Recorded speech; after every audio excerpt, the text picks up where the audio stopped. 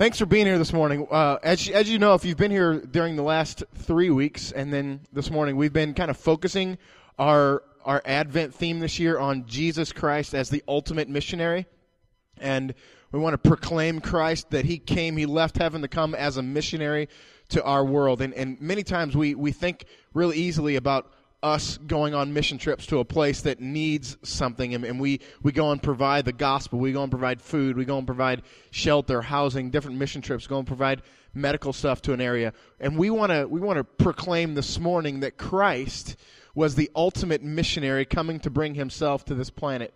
And in light of that and highlighting that, we've highlighted a different missionary each week during the last 3 weeks that we have a connection with. And this morning, Hannah and Randy Riggs are with us, and they're with an organization called World Impact. And Randy's going to come up in just a second and tell us a little bit about his mission. But I wanted to introduce them to you. We basically, Ryan and Jamie were involved in some church was helping different missionaries around the area, or basically around the country, maybe.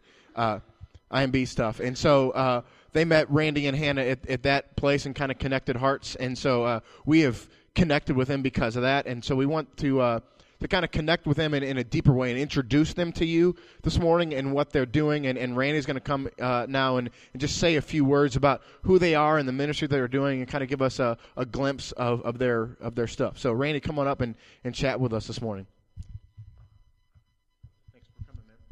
Yeah, thanks for having us. It's great to be here. It's really awesome to be here with you guys during Advent as we anticipate the coming of Christ and as we celebrate and participate in His incarnation. It's really great. It's my favorite time of the Christian year, so it's good to be here today. Rob began attending our basketball outreach in North St. Louis about a year ago. It was about this time last year that he began attending. He wasn't the most flashy of players on or off the court. In fact, he kind of blended in with the 30 to 50 faces I see every Thursday night that come in our doors. For a while, I would greet him when he came in, give him the obligatory fist bump, and say, "Glad to have you here," and I didn't even know his name. And so he just kind of blended in, and then after a while, we have a devotional at the halftime of that basketball program each week. And 1 week after that devotional, he just kind of hung around out by our front desk when everybody else returned to the court. And he started asking questions that it was obvious that he had thought about. They weren't just, he wasn't trying to put on a show. He started asking questions, and we had some conversation. And towards the end of that, he said, "Man, I just really find myself wishing sometimes that somebody would invite me to church." And I'm like, wow, well, I guess we better do that then. So he and I set up an appointment, and we started meeting weekly. So that first week, he came to our house, and in our living room that day, I learned, not only had I learned his name, I learned his story. And Rob shared a lot in common with most of the guys that we work with. He had been a gang member, drug dealer. He has scars from 2 bullets. He's been shot 2 different times. Many of the common themes that I hear from a lot of the guys we work with. But he was already on his spiritual journey before he ever came to us, before I ever started talking to him. And he had given his life to Christ, but he just didn't really know what all that looked like. So over the next few weeks, we started meeting and having Bible study together in our living room. And after a while, I was talking to him one day at the end of that time together, and I said, "Rob, do you think there's anything we could be doing differently during our time with the guys that could maybe reach them better?" He sat there and thought for a moment, and he said, "Well, maybe if I spoke to them, that would help." Now, 2 weeks before this, I had asked him to close in prayer, and it was just the 2 of us. And he wasn't comfortable with doing that. He said, "No, I don't think I'm ready for that." Now, fast forward 2 weeks, and he's saying he wants to speak to like 40 or 50 guys that are there on a Thursday night and share his testimony. So I'm like, "Really? Like, are you really willing to do that? Do you really think you're up to that?" He said, "Well, my life's not my own. I want to do it." So 2 weeks later, he got up and he shared his testimony. And really, more than shared his testimony. He just shared the gospel in a way that we were shocked. I mean, we're standing in the back of the room listening to him. And when we share each Thursday night with those guys, they listen. They're respectful. Some of them ask questions. But to have one of their own, a guy who shared all their stories and has gone through a lot of what they have gone through, to have him standing up there and sharing the gospel with them was just a completely different experience. And you could just see that they were intently listening to him. And so Rob has since then expressed to us that he feels like he may be being called to ministry. He is hoping after the first of the year to start in the Urban Ministry Institute classes, which we have at our center there. And so we're really excited about that, and we ask for you to pray for Rob. Dwight is another person. He's currently, he has been recently involved in our basketball outreach as well, but he's been involved with World Impact for several years in programs of different types, youth programs, and he's in his early 20s now. And about every week, he's at the center for basketball. And so about a month ago, he showed up to a Bible study that we have. And at the end of that Bible study, he asked for prayer for himself. And so we prayed with him. That was on a Thursday. On Saturday, we were at home. I was upstairs at our house having my devotionals, and I was praying. And I had been praying for Dwight during that time. While I was praying, my phone started buzzing, and I didn't want to answer it, so I just let it go.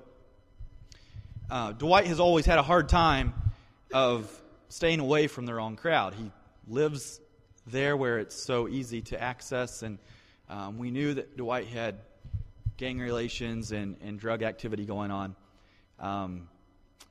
So I let the phone go, but after I was done, I went to look to see who called. It was one of our missionaries that had called. So I called him back, and he told me that Dwight had just been shot across the street from their house. Fortunately, Dwight lived. It didn't kill him. But those two experiences are just some of the ups and downs that we see on a regular basis as missionaries with World Impact in North St. Louis. World Impact is a Christian missions organization, and we specifically target the urban poor in America's inner cities. So we're a national organization and have locations in 10 different cities across the U.S. In St. Louis, the way that we evangelize to the urban poor happens in a few ways. We have children's programs that I mentioned, Bible clubs. We take kids to camp. We have the Bible outreach that I've talked about, or the basketball outreach that I've talked about. Bible studies, the Urban Ministry Institute, which is seminary-level education for people in the inner city who may not be able to access that type of education elsewhere. So we act that out in a lot of different ways. But everything we do is really geared around evangelizing, empowering, and evangelizing, equipping, and then empowering the urban poor. Evangelizing is pretty self-explanatory. Empowering, equipping, I keep getting those two confused. Evangelizing, equipping, we equip people by not only teaching them the gospel, but teaching them to teach others the gospel. And then we empower by partnering with those Christian leaders to plant churches in the urban context. And we aren't the church planters. We partner with them, and we allow them to be the leadership of the churches in their community. One of the most important things we believe that we do is all of our missionaries are incarnational. We live in the neighborhood that we serve. And so we live right in the neighborhood of North St. Louis where our ministry center is. And most of our ministry doesn't happen between 9 and 5. Although we have programs between 9 and 5 and different activities between 9 and 5, most of the times when a mom needs diapers, or our neighbor's house burns down, or our elderly neighbor needs to get groceries somehow, those things don't happen between 9 and 5 and couldn't happen. We couldn't participate in that if we weren't being neighbors. Sometimes we refer to ourselves as professional neighbors, just because we live in the neighborhood, and so a lot of what we do is able to happen because of that. So my wife is going to come and share just kind of how we got to North St. Louis with World Impact and kind of what that looks like for her, and then I'll be back. Hello. So a lot of people will ask us, how did you know that you were called? What did that look like for you? I can't say that it was a defining moment for us. When Randy and I were married in 2007, we were attending a church about 30 minutes away from our hometown at the time, and we really felt like we only gain from the church and the body what we pour into it. And so while I was working at the church as a secretary and Randy was working in our hometown as a funeral director, anytime we had available, we poured into the church. There were soccer programs to the community. We had a food pantry of kind that we offered the community. And as we kept pouring into the church and we offered these ministries to the community, God really started to impress on our hearts something that was missing.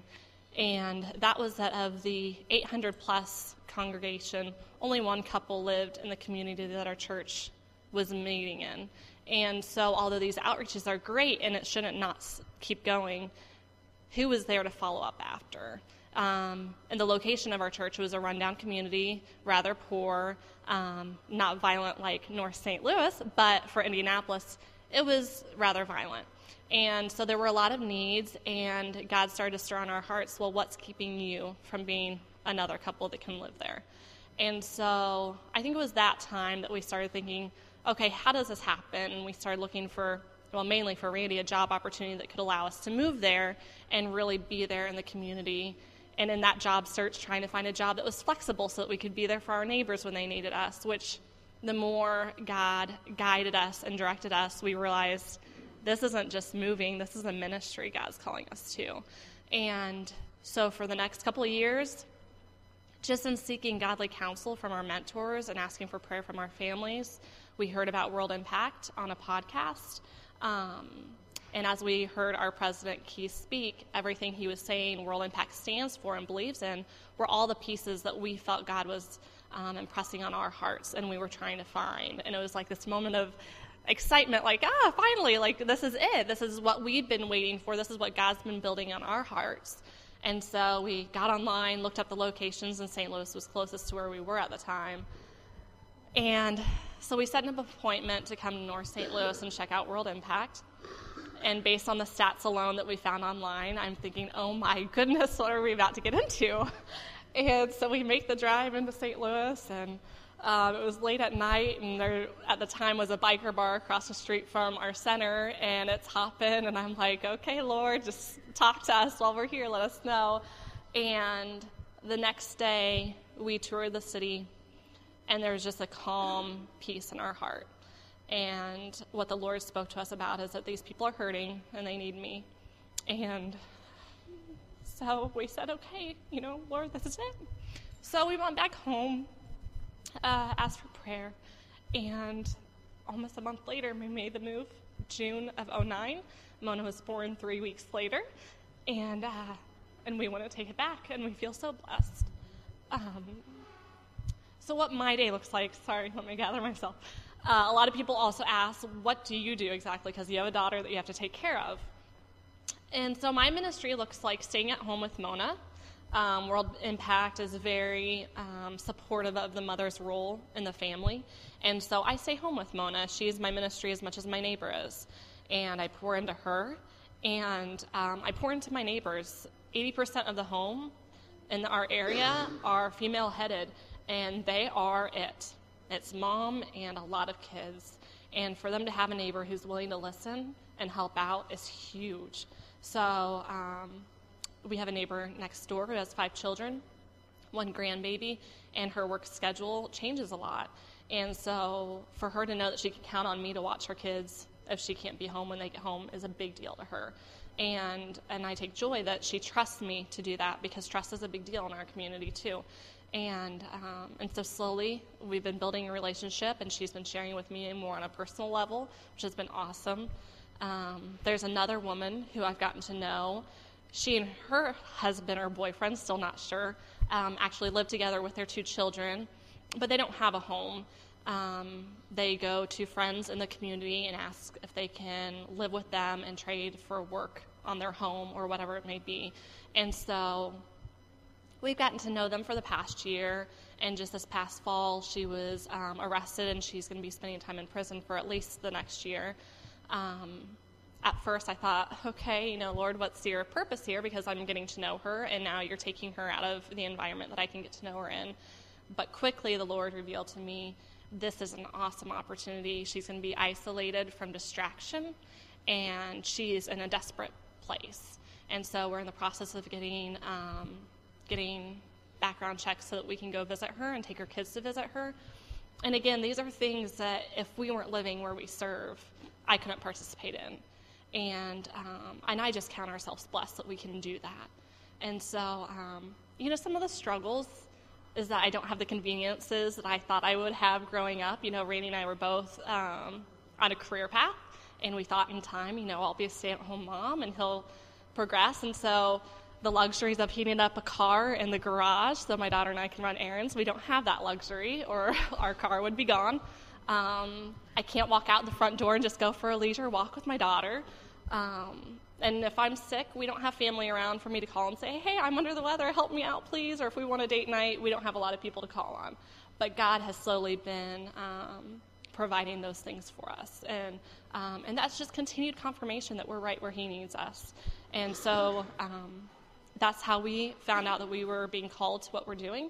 And that's kind of what my ministry side of being a missionary looks like. So I think Randy has a few more things to say in closing. Rick had just asked me when we met a couple of weeks ago to share with you how you can be involved in our ministry, what that looks like. And so I honestly don't say this because it's just the right answer, but prayer is by far the biggest thing you can do for us, and I mean that seriously.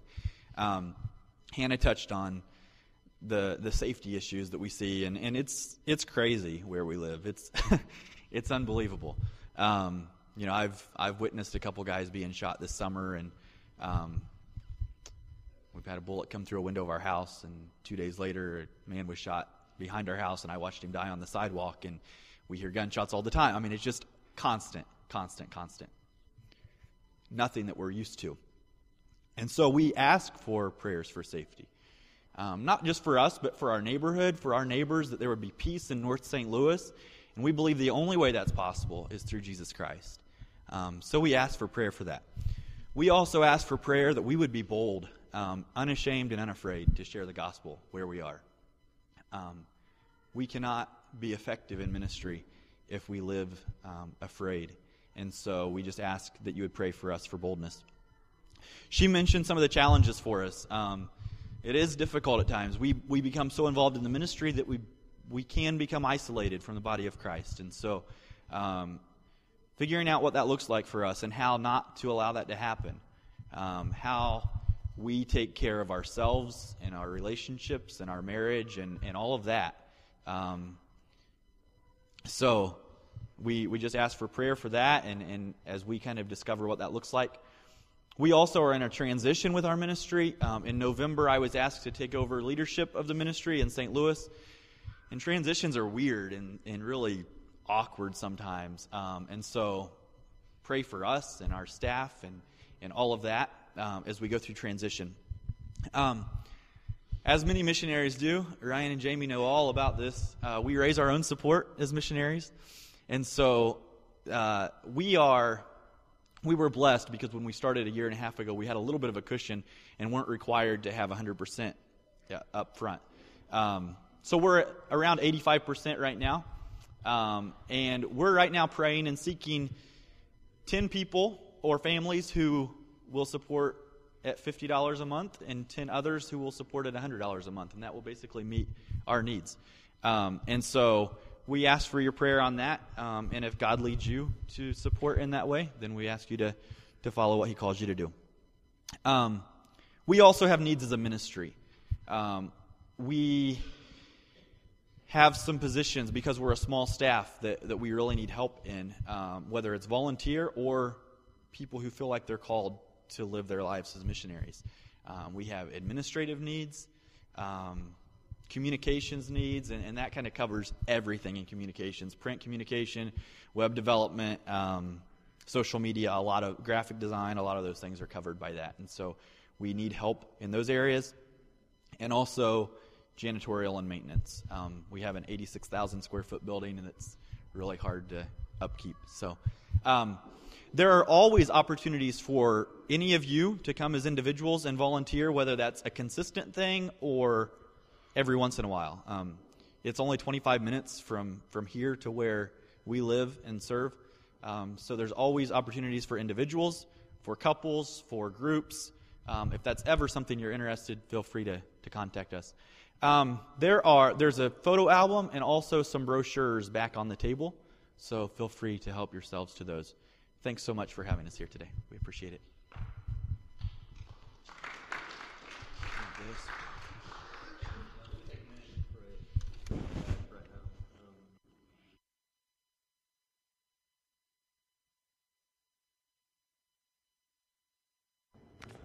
Pray with me. Father, I thank you for, God, what you're doing, God, in our world. I thank you for what you're doing in our city of St. Louis. I thank you for my brother and sister here that, Father, are laying their lives aside, giving up the comforts of what they've known for a long time to pursue what you've called them to. And God, I pray your blessing over their family. I pray your blessing over, God, all that you're doing in them and through them. God, I pray that you would be their safety, whatever that looks like, that you would draw near to them, that you'd protect their little girl.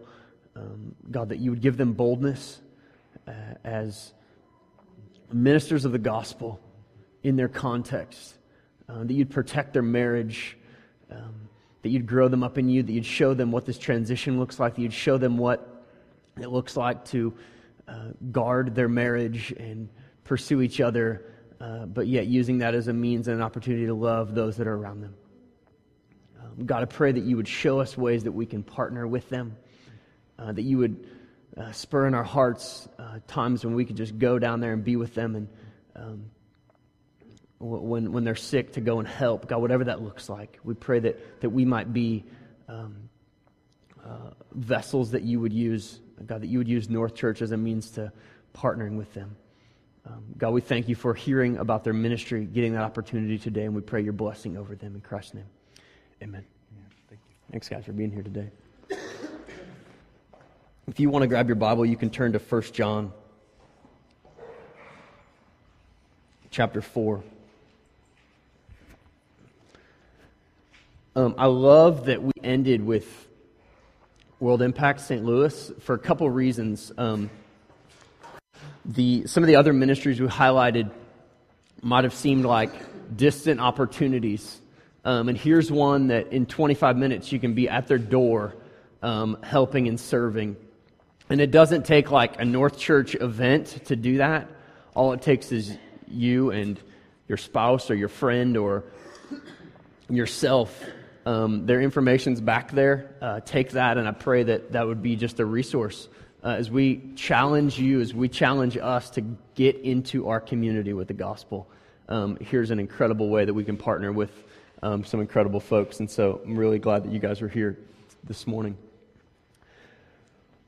The story that you heard up on the screen last night, I want to paint a picture for this morning.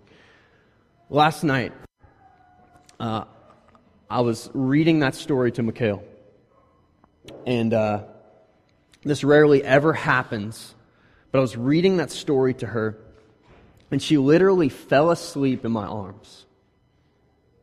And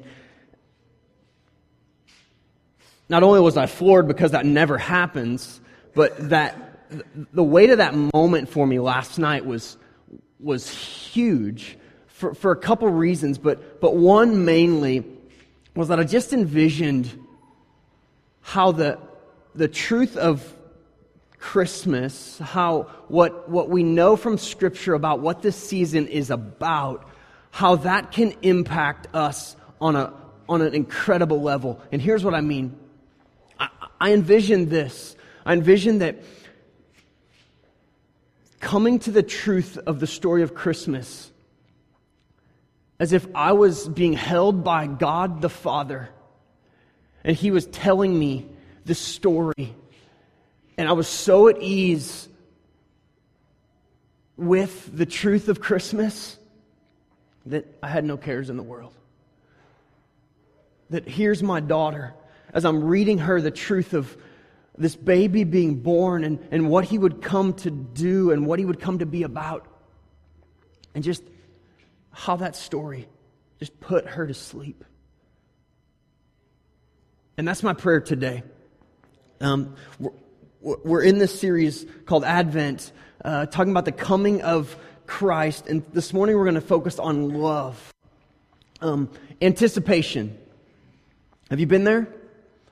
Maybe it was a big game for those of you that are athletes. Maybe it was like getting your license.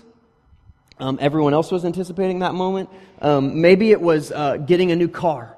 Maybe it was buying a house, having a baby. I don't know what it is. Maybe there's a couple years ago, I don't know if some of you heard this or not, but there was some really big talk about IKEA coming to St. Louis. And so Danielle was like on the computer, like searching and like, seriously, where's it going to go? They're like, maybe they're going to take over Northwest Plaza. Something needs to, right? And so there was like this great anticipation. I think it's not happening. We can anticipate it though, maybe not. Some of you, your anticipation of a cool place called Chick-fil-A coming into town and maybe even coming closer into town, as I think there's another one coming. We all have anticipation, and it all does something within us. I remember vividly anticipating Christmas Day growing up. And it always seemed to go like this. We'd always go to bed so late for whatever insane reason. And then one of my sisters would always wake us up at some insane hour of the morning. And the other one would like lay in bed and like yell at us when we came to wake her up. But we always, we would not go in. Now she might have gone in without me, but she always said, like, I'm not going in. You got to wake up. We got to go in and see the tree and see the presents. And we'll go in together. She probably like scoped it all out beforehand. But we always had this rule, like that once all three of us got up, we'd open our stockings, and there was just so much excitement behind it. In the course of history, there was this anticipation for generations and generations and generations, the anticipation of the Messiah. There's all this talk and all this language in the Scriptures that one day the Messiah is going to come. Okay, but here's the deal. In the same way that we anticipate the second coming of Christ, and we wonder, okay, is it going to happen in our generation? Is it going to happen in our generation? We're not really sure. So many generations anticipated the Messiah, wondering, and all this talk, and will this happen, and will this happen? Imagine the day when it happened. Imagine being present that day, the anticipation, and finally it happened. You're familiar with the story of Luke chapter 2. Why would this anticipation be so great? Let me read to you. I'll get to John 4 and 1 John 4 in a second. Let me read to you from Luke 2. It says, "And in the same region there were shepherds out in the field, keeping watch over their flock by night. And an angel of the Lord appeared to them, and the glory of the Lord shone around them, and they were filled with fear. And the angel said to them, 'Fear not, for behold, I bring you good news of great joy that will be for all the people. For unto you is born this day in the city of David a Savior, who is Christ the Lord.'" I want us to think about that word, behold. A word that denotes suddenness, a word that denotes immediacy, a word that denotes look. Don't miss this. Behold, fear not, for behold, I bring you good news of great joy. A Savior. What's a Savior? Someone who will rescue you. Someone who will come and pull you out of whatever situation you were in. Or maybe not pull you out, but be near to you in that situation. That's what a Savior is. And here, this angel appears to the shepherd and proclaims, "Behold, look and see. This word behold was often used in Hebrew narrative to liven up the story, to bring the sense of, don't miss this. But why? Why? What's the urgency? What's the urgency to have IKEA come to St. Louis? Well, we could talk, and I'm sure that you could all come up with lots of reasons, especially the ladies. My wife could anyway. But what's the urgency? Let me show it to you. God communicates this urgency back in Genesis chapter 6. Here's one of the instances. And God saw the earth, and behold, there's that word again. It's all over the Bible. And behold, it was corrupt. For all flesh had corrupted their way on the earth. And God said to Noah, I've determined to make an end of all flesh, for the earth is filled with violence through them. Behold, I will destroy them with the earth. Okay, so imagine this moment of urgency. Behold. So God is saying here, okay, there's something coming. You need to be paying attention to this. You need to look. You need to see this. But what is it? In this day, it was with Noah. It was with the flood. For us, God's saying, you need to pay attention to the weight of the darkness that's around us. Okay, even the Riggs has just communicated that to us. The present danger that they're around all the time, but it's really not any less than what we're around if we're honest about it. Okay, but here's the situation. God has every right to pour out His wrath on sin. Does He not? The Creator, the one who designed the world, has every right. A couple chapters earlier than Genesis 6, God said, behold, creation is very good. He says, look and see, as if He's celebrating with the Godhead. Look and see, creation is very good. And then not long later, it says that He regretted that He made man. And then He said, I'm going to destroy it all. His wrath is coming. But here is what I want you to get this morning. Here's what I want you to understand this morning. That not only does His holiness demand that sin be paid for, not only does His holiness allow Him to destroy the wicked, we celebrate this morning that God's love has come. God's love has come in such a way that it's within our reach. But how? 1 John chapter 4.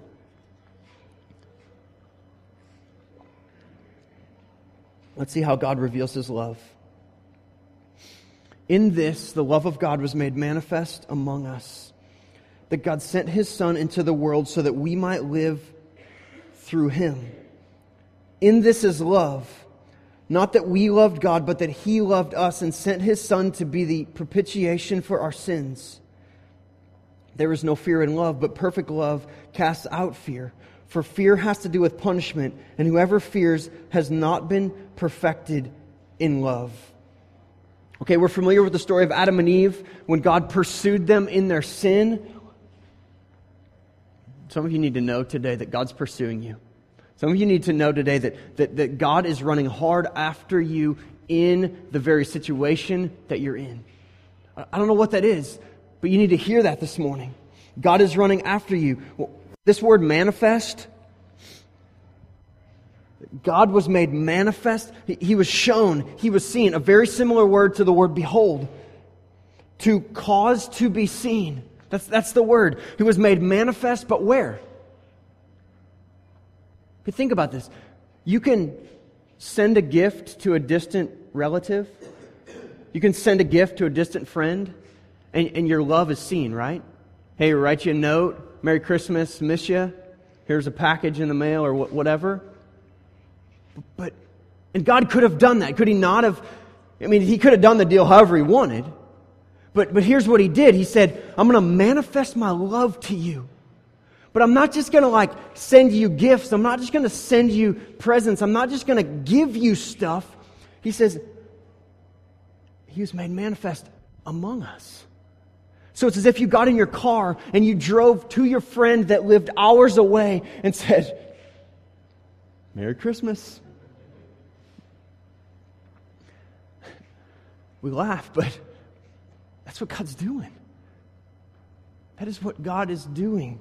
And that's what He wants us to see even here and even now. I want to give you five things. 5 ways that He reveals His love to us. Number 1, the King of Heaven became a baby. I cannot wrap my mind around this one. The King of Heaven became a baby. He could have done it any other way. This is the way He chose to do it, to put on flesh, to come in the humblest form possible. This reigning king became a needy baby who was dependent upon somebody else. He left perfect heaven and He came to an earth that's filled with wickedness and filled with danger and filled with brokenness. The God who knew everything and had to learn everything. He laid it aside. Think of the irony of that. Why? Because He didn't want to just give us love. He didn't want to just give us peace. He didn't want to just give us hope. He didn't want to just give us joy. He wanted to give us Himself. The second thing is that He offers freedom from pain and sin and death. The passage in 1 John, it says, in this the love of God was made manifest among us. He came in the form of a baby. It says, it says, was made manifest among us that God sent His Son into the world so that we might live through Him. What does it mean to live through Him? Think about that concept of life. You know, we can conjure up a reality in our minds of what it means to live. And we all probably have different connotations and different concepts of what real life is all about. And, I lived it up, the other day. And what that means. We could talk forever about that. But God says, no. I want to show you what real life is. I want to show you what I can give you. I want to show you what I can be for you. Think about this. Did not God have every right to be up in heaven and just leave us in our situation? Did He not? Did He not have every right to maybe not just cast us off and destroy us, but just be indifferent to us and just be angry with us and be that God in heaven who a lot of people believe that if I just live a certain way, I gotta, try to appease God's wrath and try to keep God happy with me? Could He not have been that God? Absolutely. But what did He do? He says, no, I'm not going to leave you in your situation. I'm going to come. I'm going to put my love within your reach. I'm going to come and rescue you and pursue you.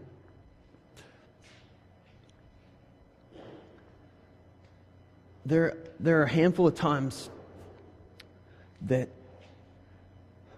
we put Mikhail to bed and it's late in the afternoon for her nap, like 3 o'clock, and she wakes up about 5 o'clock or so. I know it's a really late nap. And she wakes up just absolutely distraught to the point where she is beside herself, does not even know what's going on. She wakes up screaming and flailing, and so we go and we grab her and we try to comfort her and we'll bring her downstairs and we'll, Michaela, it's okay, and we're trying to soothe whatever the situation is, trying to wake her up, trying to bring her back and show her, hey, you're okay. And a lot of times it doesn't work very well.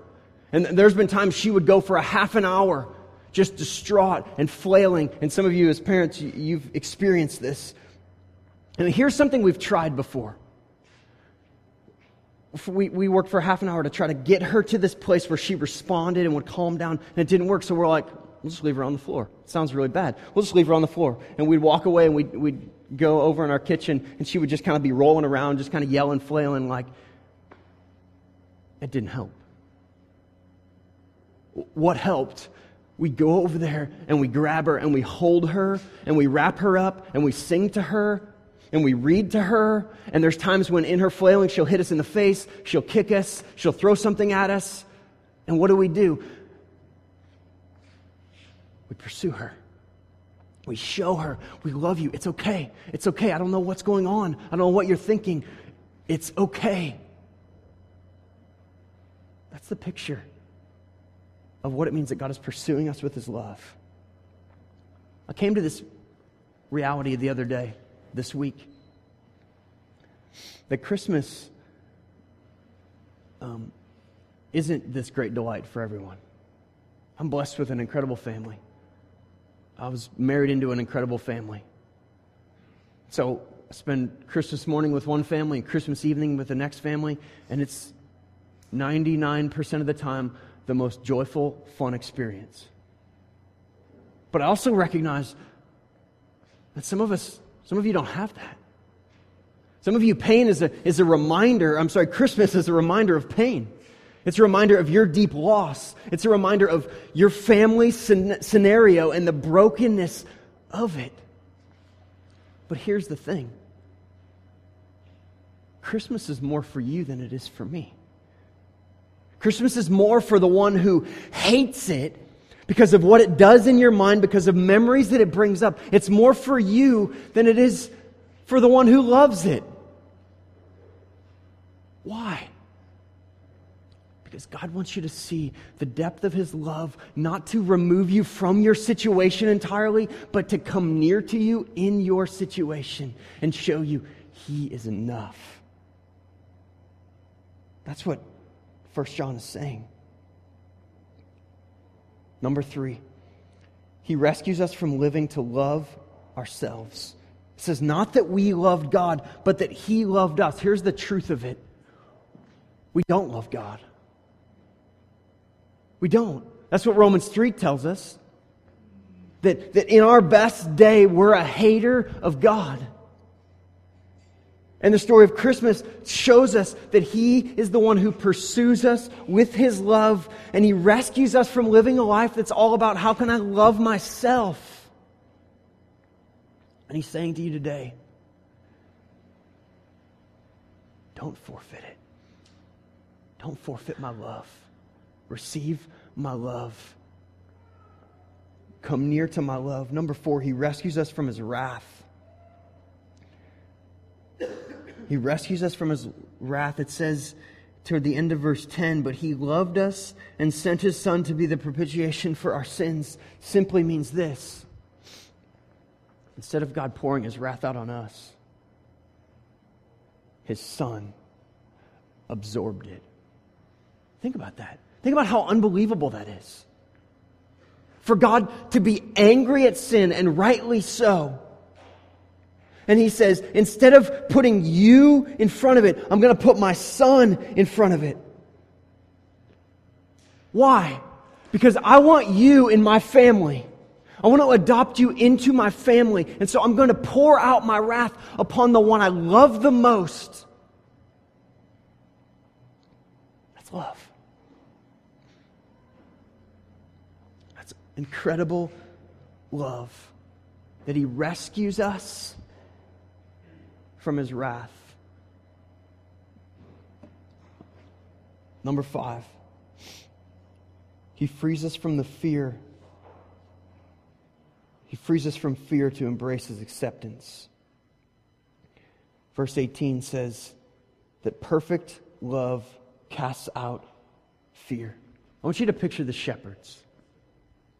This is the scene that if you've been in church, around church for a long time, you've heard this scene a lot. But I want you to picture the shepherds. They're in the fields. It's a typical day. Probably they're bored. They've been doing this so long. And all of a sudden, this bright, shining light comes, and they begin to freak out. And this angel comes to them and says, "Fear not." Can you imagine their response in that moment? How am I supposed to fear not? I've never experienced anything like this in all of my life. And you're telling me not to be afraid? That's just not working. But He says, "Fear not. For behold, I bring you good news of great joy that will be for all people." Picture that. And hear those words there.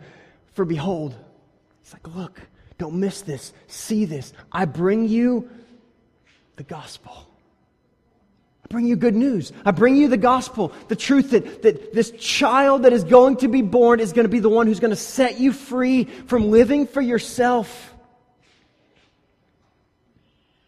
and set you free from sin. To live a life of abundance and a life of muchness. I bring you the gospel. Love has come to you. Do you see it? Do you see it? It's one thing to see it. And some of you this morning, you need to see it. But not only that, you need to embrace it.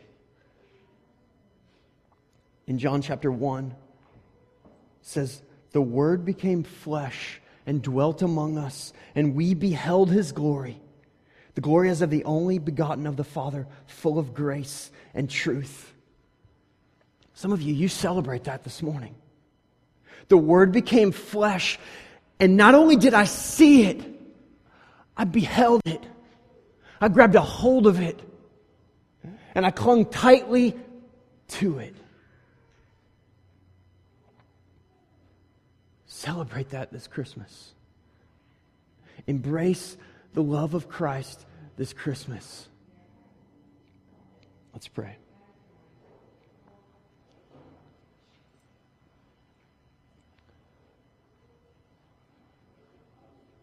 Father, your love is so extravagant. And your pursuit of us is unfathomable. And Father, I pray this morning for those that are sitting here that, or maybe you're in the toughest of situations, they need to see that this season is most for them. God, we want to behold you. Not your gifts, but you. We want to see your love. And God, may our testimony be that we have beheld your glory. And it's full of grace and truth. In Christ's name, amen.